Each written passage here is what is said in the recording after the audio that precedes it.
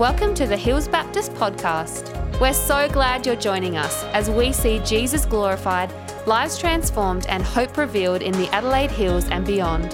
We hope you enjoy this message.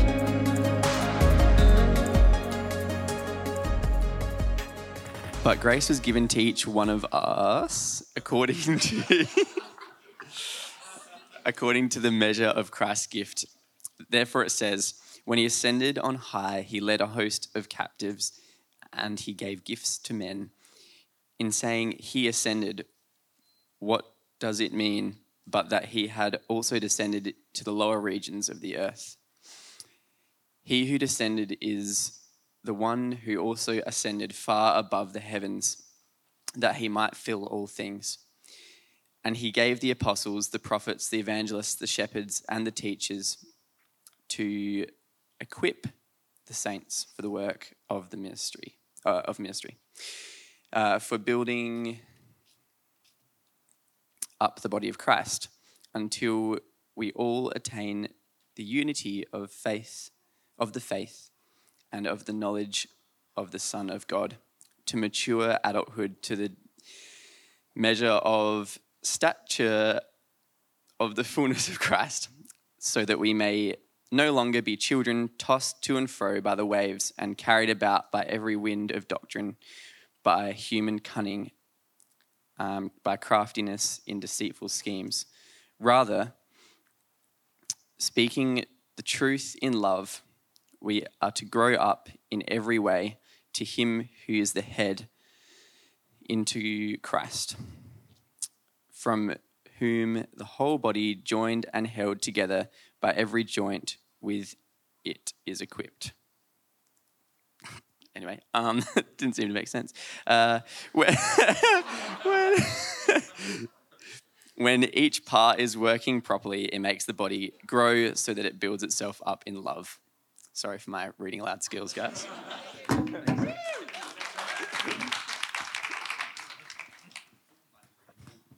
All right.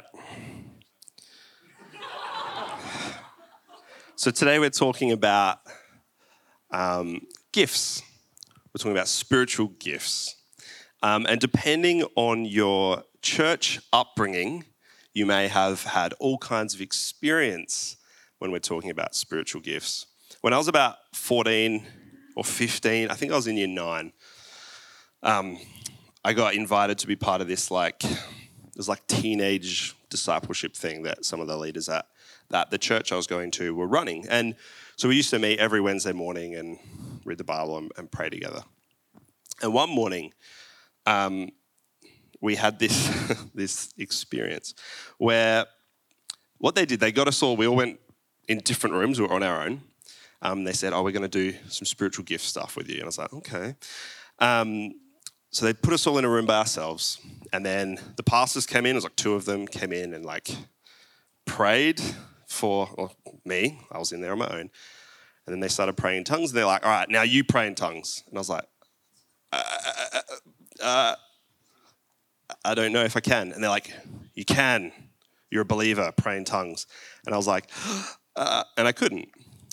And I went back, to the rest of the group. Some people had these wow, amazing experiences. My brother, Tom, Trampoline Tom, he was there as well. We kind of looked at each other like, what was that? But there was this implication from some of our leaders in that space that if I didn't pray in tongues, or if we didn't pray in tongues, maybe it meant that there was something going on that Christ hadn't done that he should have. Or that as a believer, there was something there that we were supposed to have that we didn't. And that probably took a few years to undo. And I guess I just wanted to share that story because some of you I know are from all kinds of different church backgrounds. And as Christians, we've made sometimes what God has given us as good gifts, we've made them weird. We've done weird things with them. We've made them about us, or we've taken what Scripture says as maybe specific and we've made it general, or vice versa. So today, I hope, in some ways I'm preaching to my 14-year-old self, but I hope that if you've had one of those kind of weird things that today brings some clarity and some relief in that space. Because God, by his grace, gave us gifts, not for the sake of the gift, but for the sake of his church. That's what they're for. And so we're going to go into that today. We're going to talk about that. So, and the reason I've called this talk Walk in Maturity is because what the gifts are for maturity. The point of the gift is not the gift. The point of the gift is A, the giver, and B, that it would do something for the benefit of the church, that we would be able to all become mature together in the things that God has given us. All right, let's get into it. So verse 7, Ephesians 4:7, it says, "But grace was given to each one of us according to the measure of Christ's gift." One of the things that it's a little bit personal this morning, I guess, but one of the things I struggle with, this is real, is looking and listening and seeing what other pastors, preachers, and things are doing. And social media is such a trap, but you might see these people and they're like, oh, wow, like I preached and 500 people became Christians, and, I did this and this amazing thing happened. And, you see other people's success and it can make you go, oh, like, am I not doing what I'm supposed to do? Am I not as gifted as them? Am I not, am I missing something? Something that, like, just in preparing for this particular message, I was so encouraged by is this verse that says, "But grace was given to each one of us according to the measure of Christ's gift," which means he's given us the grace we need to walk in the gifting that he's given us to fulfill his purpose in our life. And what that means is that sometimes other people might be doing something different to us. And other people from maybe a worldly metric might have more quote unquote success than us. But what's so encouraged me is that I've been given the grace by God to do what I need to do if I faithfully follow him. And that's amazing. So if we bounce back to Ephesians 2, verse 10, it says, "We are his workmanship, created in Christ Jesus for good works, which God prepared beforehand that we should walk in them." So he's given us these giftings to walk in the good works that he's prepared for us to do. So it's all, the emphasis in this is on him. He's the one who gives the gift. He's the one who prepares the works that we do. And all we do is go, "God, without you I was dead. Now I'm alive, so show me what to do."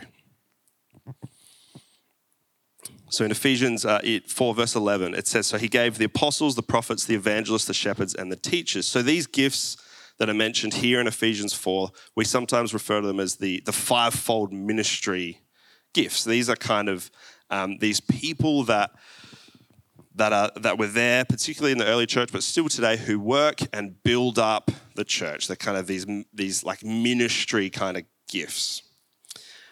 But we're going to go on a tangent today.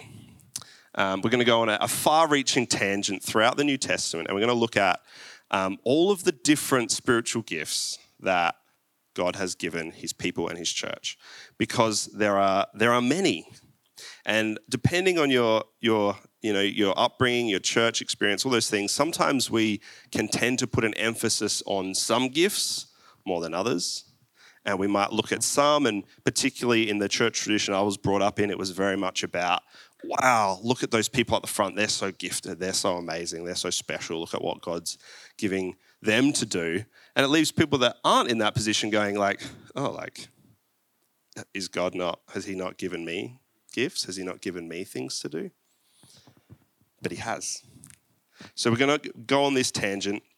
Before I go on the tangent, I have to go on a tangent on the tangent first. So there's a couple of different things to remember. First of all, there's the fruit of the Spirit, and there's gifts of the Spirit. Now, the fruit of the Spirit is the thing that every believer will see grow in their life as they walk in faith with Christ. So the fruit of the Spirit is in Galatians 5, verse 22, 23. It says, but the fruit of the Spirit is love, joy, peace, patience, kindness, goodness, faithfulness, gentleness, and self-control. And against such things there is no law. So they are general. You are a Christian, you have the Spirit indwelling, these fruit will grow. Now, I used to work on orchards. I know for a fact that if you plant an apple seed and stare at it and say, grow, apple tree, grow, nothing will happen. You have to water it. You have to let the sun do its thing, and you have to wait a number of years until that thing can actually bear lots of fruit. And there's a reason that Paul calls these things fruit of the Spirit, because fruit takes time. So if as a Christian you're looking at those characteristics and you're like, oh, I'm not there yet. I'm not feeling very joyful. I'm not feeling very peaceful. Oh man, my self-control is not there. It's fruit. It takes time. It grows in season as it's exposed to the sun and as it gets watered by the Holy Spirit. So these fruit grow. You all will see these things grow. The gifts of the Spirit, though, they are not general. They are specific, which means that not everyone will see every gift in their life. Some people may see many. Some people may see a gift for a season because that's what God needs you to do in that time and place. Some people, you might have one gift that God has given you in a great measure according to his grace because he needs you to do that thing. But all of you have been given these gifts by God through the Spirit for his church. So we're going to get into them. There's a lot. We're going to go through 24 spiritual gifts today. I'm going to give a blurb on each. I'm not going to talk in depth about each. I'll give you the passages where they come from. In your small group, you can do a deep dive. In your own time, you can do a deep dive. But let's have a look. So I'm going to alphabetical, English, not Greek. Nick suggested Greek, but I was like, I don't speak Greek. So here we go. Some of these might surprise you. Some of these may offend you. Some of these you might go, oh, I hope I don't have that. Looking at number 3. But maybe, anyway, we'll go. So the first gift, this is found in 1 Corinthians 12, is the gift of administration. How good is the gift of administration for the church? We need that, right? It's often underappreciated. We often look at the people at the front doing the impressive things. They wouldn't be able to do that if the gift of administration wasn't working things creatively well together in the background. So sometimes we think of administration as this like boring spreadsheet kind of gift. It's not that. It's people that have this incredible creativity in organizing and administrating for the work of the gospel. That is what administration does. And we need it in our church. The second one is apostle. And for biblical scholars, this is lowercase a, apostle. For everyone else, just carry on. So this is in Ephesians 4 and 1 Corinthians as well. And these are people that get sent to new frontiers, new places for the gospel. They provide leadership over churches. They help build and plant churches. They develop leaderships and they have authority over spiritual matters. The Greek word literally just means one sent forth. It's one who goes. So if you look at the New Testament, you look at the book of Acts, you can see that Paul in the book of Acts plays the role, works in the gifting of an apostle, someone who goes to places, establishes churches, is with them for a time, and then goes to the next one, does the same thing. So that's apostle. The next one is celibacy, which is in 1 Corinthians 7. Paul considered his celibacy a gift that he had received. And in the sex-glorifying Greek and Roman culture that he lived in, which really is very similar to today, this was so countercultural that it could only have been a gift from God. We put a lot of emphasis, like I was talking about last night, on our needs and our rights. What the Bible would teach us is that people with this gift would be able to walk through life in sexual purity and in celibacy. Sex is not a need, despite what the world will tell you. Sexual fulfillment is not a need. It's good, but it's not a need. And for people with this gift as well, this is something that they embrace. So this is not like a big thing. Like this is my gifting. I'm going to walk in it. And the life of both Jesus and Paul demonstrate that someone can walk in celibacy and have total fulfillment of purpose, of ministry, of relationship with Christ. The next one is discernment. This is in 1 Corinthians as well. Someone with this gift is able to see what's going on under the surface. They can discern the truth from error. The Bible talks about how, people will have itching ears and be led astray by false teaching. Someone with the gift of discernment is sometimes the only person in the room going, I'm not really sure about this. Should we maybe check what the Bible says? Because someone with the gift of discernment doesn't rely on their own knowledge and wisdom. They rely on what the Word says, and they hold the Word, the Bible, as their authority. And we need that gift so badly in our churches today. Evangelist. This is a messenger of the good news of the gospel. A messenger of good is what the word means. So these people are bold in their faith sharing. And there's some preachers that are evangelists, and you know that they're evangelists because they will always share the gospel. They will always point people to Jesus. They're not as interested in teaching about the Bible and teaching the specifics. They're more like Jesus, Jesus, Jesus, Jesus, Jesus. And our churches need those because they stop us from becoming inward and they help us to look outward. And they remind us that there is a world in desperate need of a Savior. And so if you have that stirring for the lost, if you have that desire to see your non-Christian friends and workmates, not just in I want them to know Jesus, but this is a God desire in my heart, then it may well be that you have the gift of evangelism. The next one we'll look at is exhortation, which is in Romans 12. And this is, it's kind of to come alongside someone with words of encouragement, comfort, consolation, and counsel to help them be who God has purposed them to be. And a lot of preachers have this gift of exhortation where you'll hear them calling you to be more than you currently are, to build up your faith, to walk in the purpose that you have. This gift calls out the purpose in people. So when they see people, they don't go I see you, I see where you're at.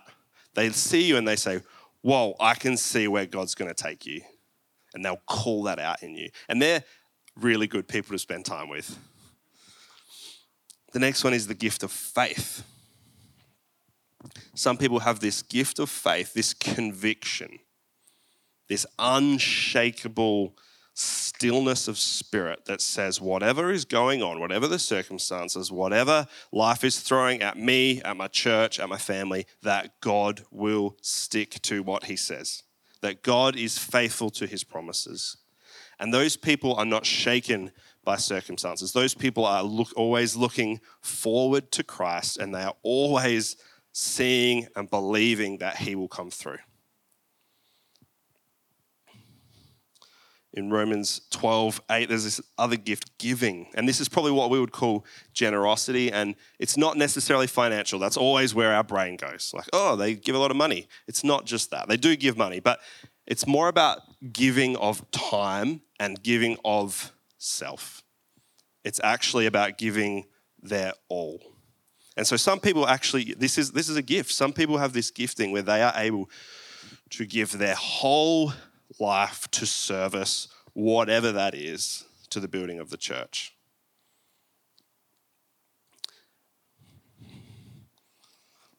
Next one is the gift of healing. So in 1 Corinthians, it talks about how some people have this gift, this spiritual gift given to them of healing, where they, by the power of Jesus working through them, may be able to heal people's bodies, minds, spirits. And with such a gifting, that's the kind of gifting in the church sort of that I grew up in that was really like, yeah, this is a really good one and a big one. And people with this gifting were on a pedestal. But that's not what this gifting's about. This gifting's about putting the powerful, miraculous Jesus, making him great, and saying, wow, I was dead and now I'm alive and Jesus is doing this amazing thing through me, but it's not by me. But this is a gift that operates in the church. Next one is helping and service. And this is in 1 Corinthians as well. And this is probably best seen in the people for who no task is too menial. So there's meaning in the menial for them. They don't look at like a floor that needs vacuuming and go, I have to vacuum the floor. They see it and they do it. And it means something because it serves the church. So these people are able, these are the people that get to church early and stack chairs, not because they feel like it's brownie points or anything like that, but just because that's what they do. These people drive their grandma to the shops every week because it's just what they do. So these are people that they find meaning in the menial. The next one is hospitality. This is in 1 Peter. And the Greek word for this is really cool. I'm going to stuff it up, but it's philoxenoia. Is that right? That means it was wrong. But I know the meaning. And it means love toward the stranger. So sometimes we think of hospitality of like, oh, wow, this person's so hospitable. They invited all their friends over for a meal. That's not hospitality. That's just being a friend. Hospitality is this spiritual gifting that allows you to exercise love towards people you have no idea who they are, towards the stranger. So it's the person that doesn't just invite their friends over for a meal. It's the person that invites everyone for the meal. It's the person that sees the stranger come into their church service and beelines for them and sits with them, not because they feel like they should do that, but because they've been gifted to do that.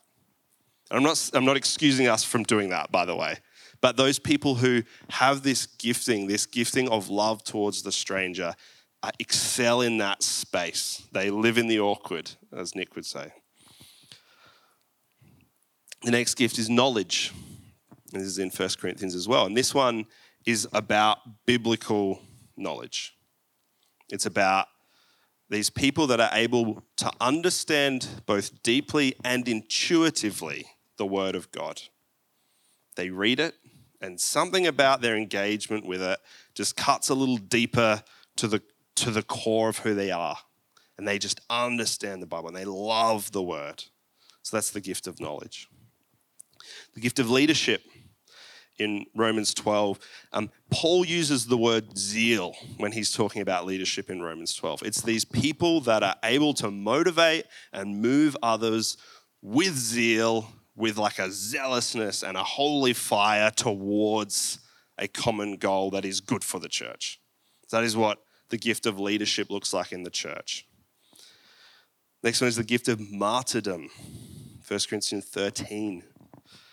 This person, or the persons, whatever, with this gifting is someone who is willing to die and will gladly give their life for the faith.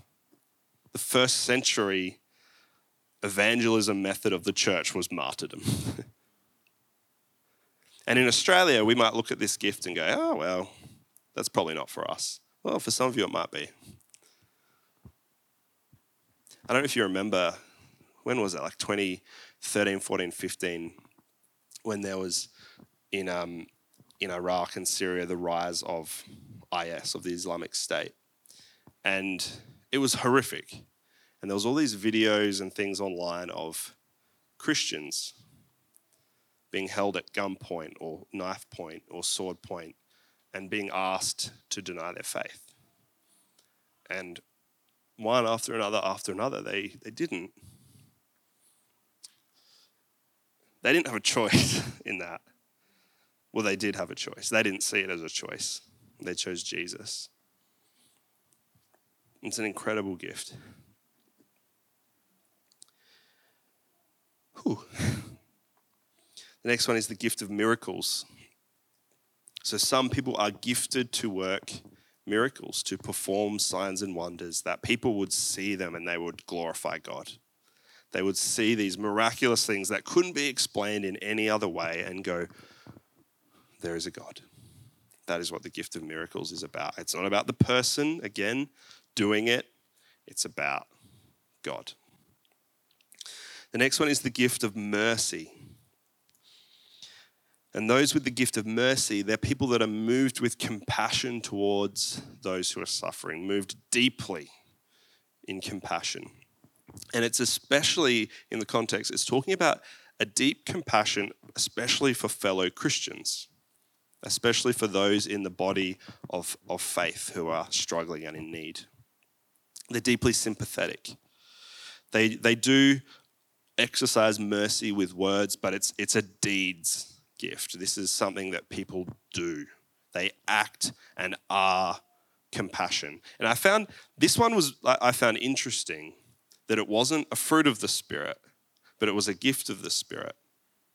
And I think to some extent, as we grow in the fruit of the Spirit, we will all become more and more selfless and more compassionate. But there are some people who are particularly gifted with this gift of compassion.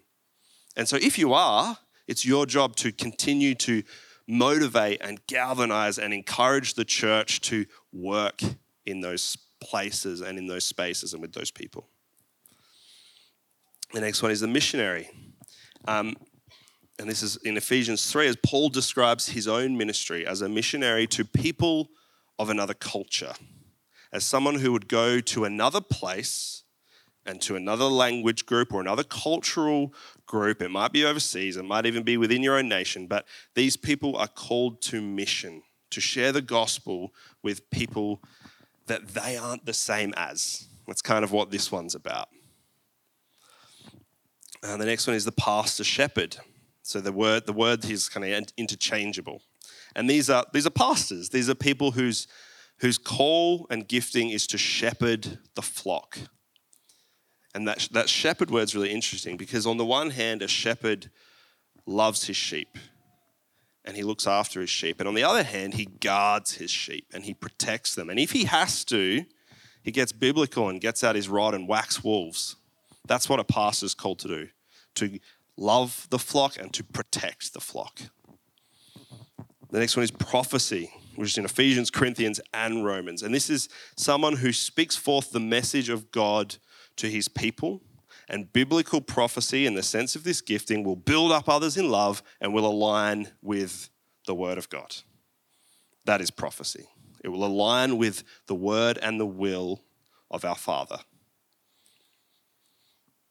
Teaching is the ability to communicate with clarity, with system, with logic, the truths of the word that the church needs to grow.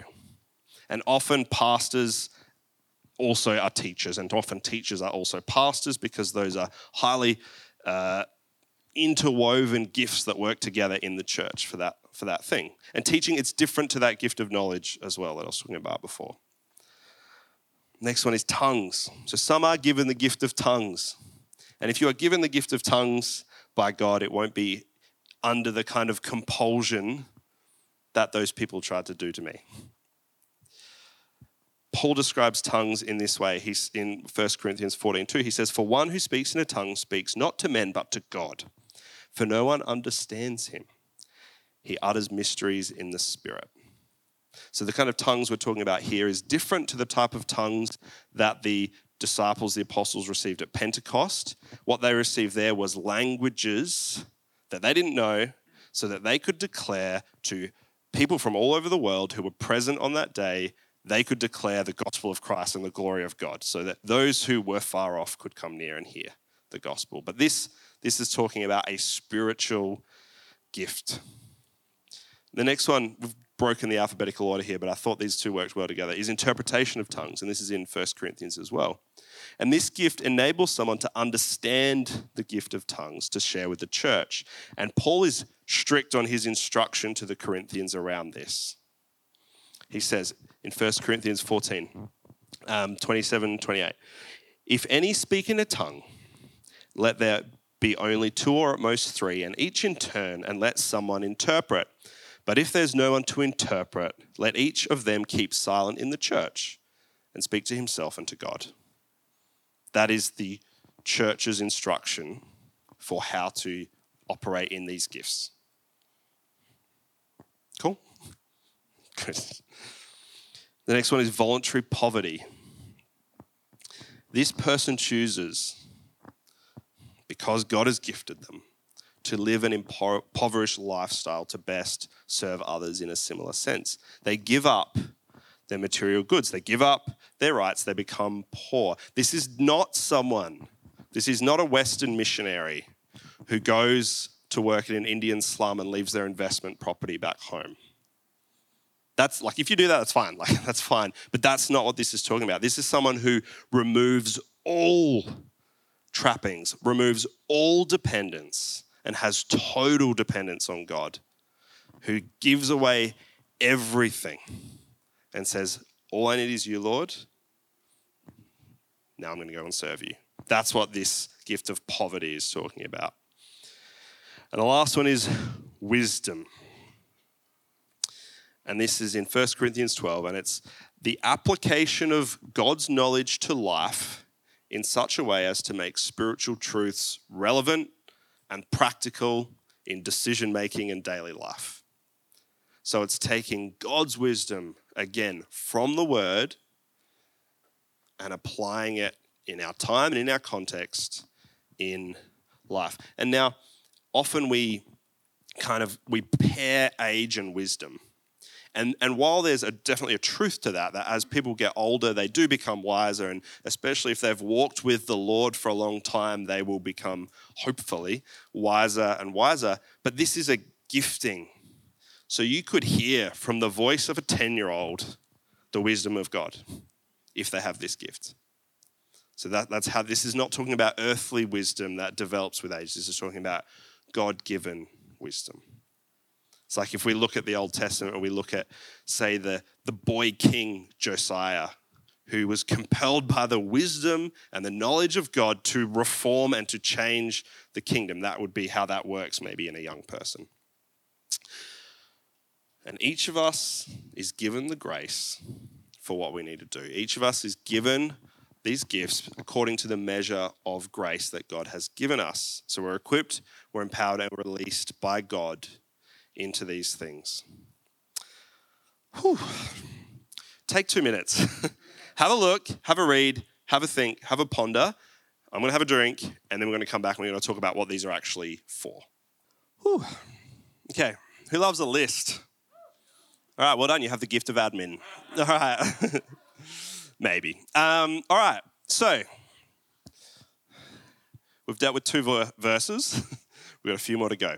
So Paul, we're going to go back to Ephesians 4 now. So we've come back. We've ended our tangent. Because what Paul's talking about in Ephesians 4, he is talking about those 5 gifts I mentioned earlier, but the application for those gifts we can apply to all of the different gifts that Christ gives us.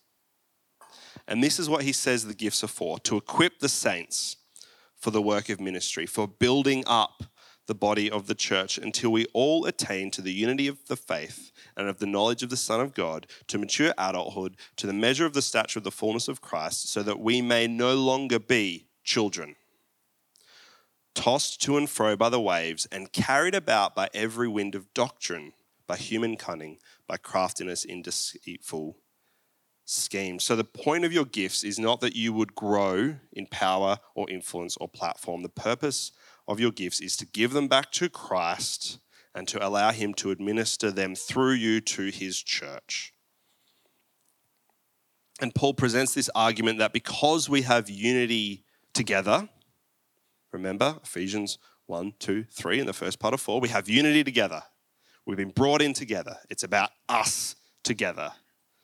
That we use these gifts for mutual benefit and for the building of the church. Each of the gifts serves its purpose in the body to mature the believers, and mature believers then spread the gospel.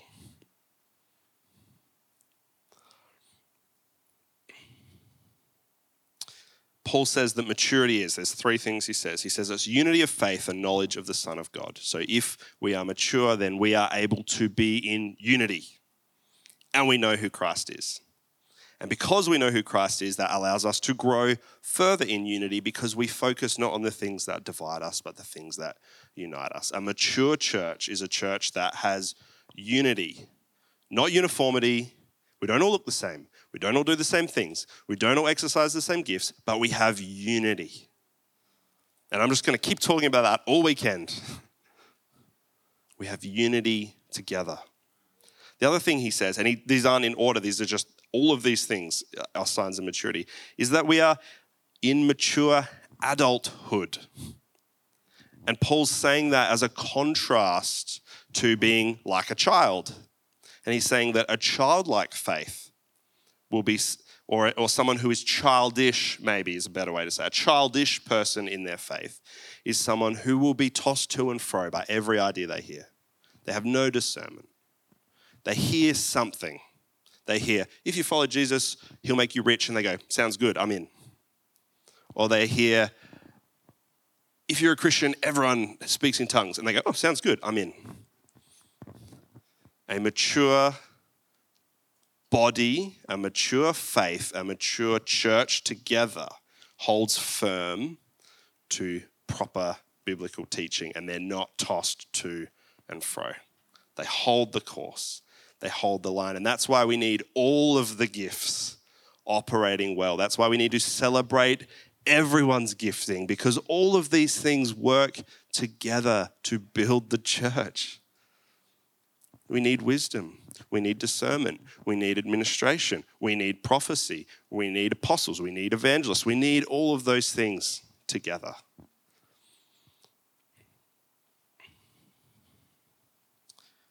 We need them because there's ideas that are creeping back into the church that the early church dealt with and kicked out and said, that's a heresy, we don't believe that anymore.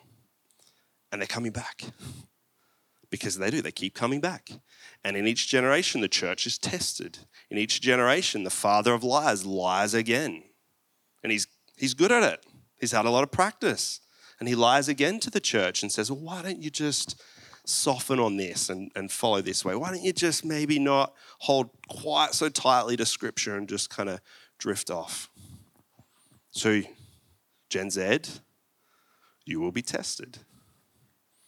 Millennials, we were tested, and I think we failed a bit.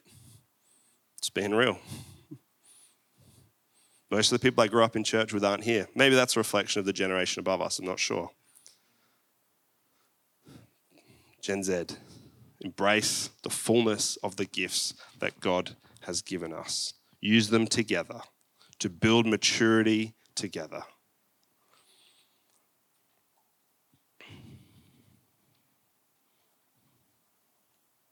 So these giftings should draw us out of what we would naturally like to do. They will draw us out of comfort, and they will draw us towards Christ, and they will draw us towards people that Jesus loves. None of the gifts is an island. So if you think, oh, I've got the gift of administration, that means I can sit behind a laptop and not interact with people, that's not what that does. If you think, oh, I've got the gift of healing, so I can just go freestyle. I'm just going to go down the street. I'm just going to just tell everyone it's God's will for you to be healed. If you're not healed, it's probably your issue, and just do that. That's not how they work. They work together.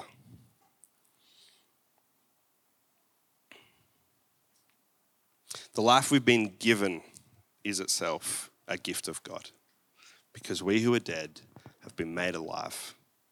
And as I said a couple of weeks ago, we've been made alive to worship him in spirit and in truth. And the gifts, when they operate well together, bring God's truth to the church. Verse 15 and 16 say, Rather, speaking the truth in love, we are to grow up in every way into him who is the head, into Christ, from whom the whole body, joined and held together by every joint with which it is equipped, when each part is working properly, when all of us are working properly, makes the body grow so that it builds itself up in love. Paul finishes this teaching on gifts in this. It builds us up in love. Remember the end of Ephesians 3? We're going to keep going back to this.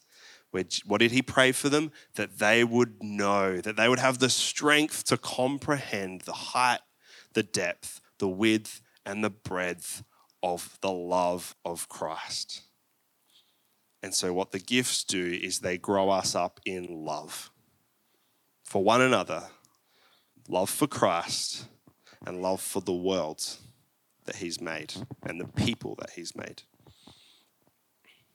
So, three questions for you to ponder and take away, and you're going to hopefully unpick and unpack this a bit in small groups as well, is number one, what are my giftings? Now, I'll put a caveat on that, and if you've listened to me talk at all, you'll know that I don't trust self-reporting. I don't trust people doing tests and going, I think I'm this, so I'll do this test and, I'm that, awesome. I don't trust that. So if you think about which gifts maybe resonated with you, but also ask people that you trust, people that know you well. Ask your pastors, ask your leaders, ask your elders, what are some of these gifts that you might see growing in me? What are some of these gifts that you might think God has deposited in me? An immature person looks at the list and goes, I want to be that, and that, let's go. The mature believer goes, whatever I have is a gift of God. I think it might be this, but I'm also going to take the shared wisdom of people who know me well and see what they think as well. So what are my giftings? The second thing, who do I know that is gifted in a similar way that I can learn from? When I was about 17 or 18, I was involved with a group that we did, we called them beach missions, but it was in a caravan park at Halls Gap, so it wasn't a beach mission. But I don't know. I don't really know. But I got invited to come along, and they were crazy Christians, the good kind, where they would run these programs in caravan parks for whoever was there, and they would preach the gospel to them. And I kind of went along kind of expecting that, yep, cool, I'll tag along and hang out. Like, this will be a fun weekend. And like a couple of days in, the guy leading it goes, Luke, you're going to preach the gospel tomorrow to people that have never heard it. So go away and prepare and do it. And then I went away and I thought about it for a while. And then like the next morning he gets me and he's like, okay, let's practice. What are you going to say? I was like, I was just going to kind of get up and just kind of wing it. He's like, no. Let's practice. Let's learn how to preach the gospel. Let's learn how to teach. Let's do this properly. And so from being thrown in the deep end with some floaties, I learned how to preach the gospel. Because sometimes we know something in our heart, but we need people who already operate in that gifting to teach us how to use it well and teach us to use it in a way that is helpful for the church, not a hindrance for the church. So think about, I might have this gift. Who do I know that I can learn from? And we can all always learn. And the last thing is, how can I use my gifting to bring maturity to my church community? How can I help grow up the body in love using the gifting that I have? Let's pray. Father God, thank you so much that you give us good gifts. Thank you that you have given us each spiritual gifts according to the measure of grace that you've given us. Lord, help us not to be proud. Help us to, in lowliness, accept the gifts you've given us. Thank you for them, return them to you, and use them in your service. Lord, I pray that this morning has brought clarity and relief and release for people in their giftings. In Jesus' name, amen. All right, let's sing some songs. And then we'll go into small groups. What we'll do for small groups is if small group leaders can just bunch out there, gather your small group, and then go where you'd like to go. Thanks for listening to the Hills Baptist podcast. If you'd like to partner with us in developing and equipping passionate disciples who love God, love people, and boldly share the gospel, you can do that at hillsbaptist.com/giving. We pray this message has empowered you to live and love more like Jesus. Have an amazing day.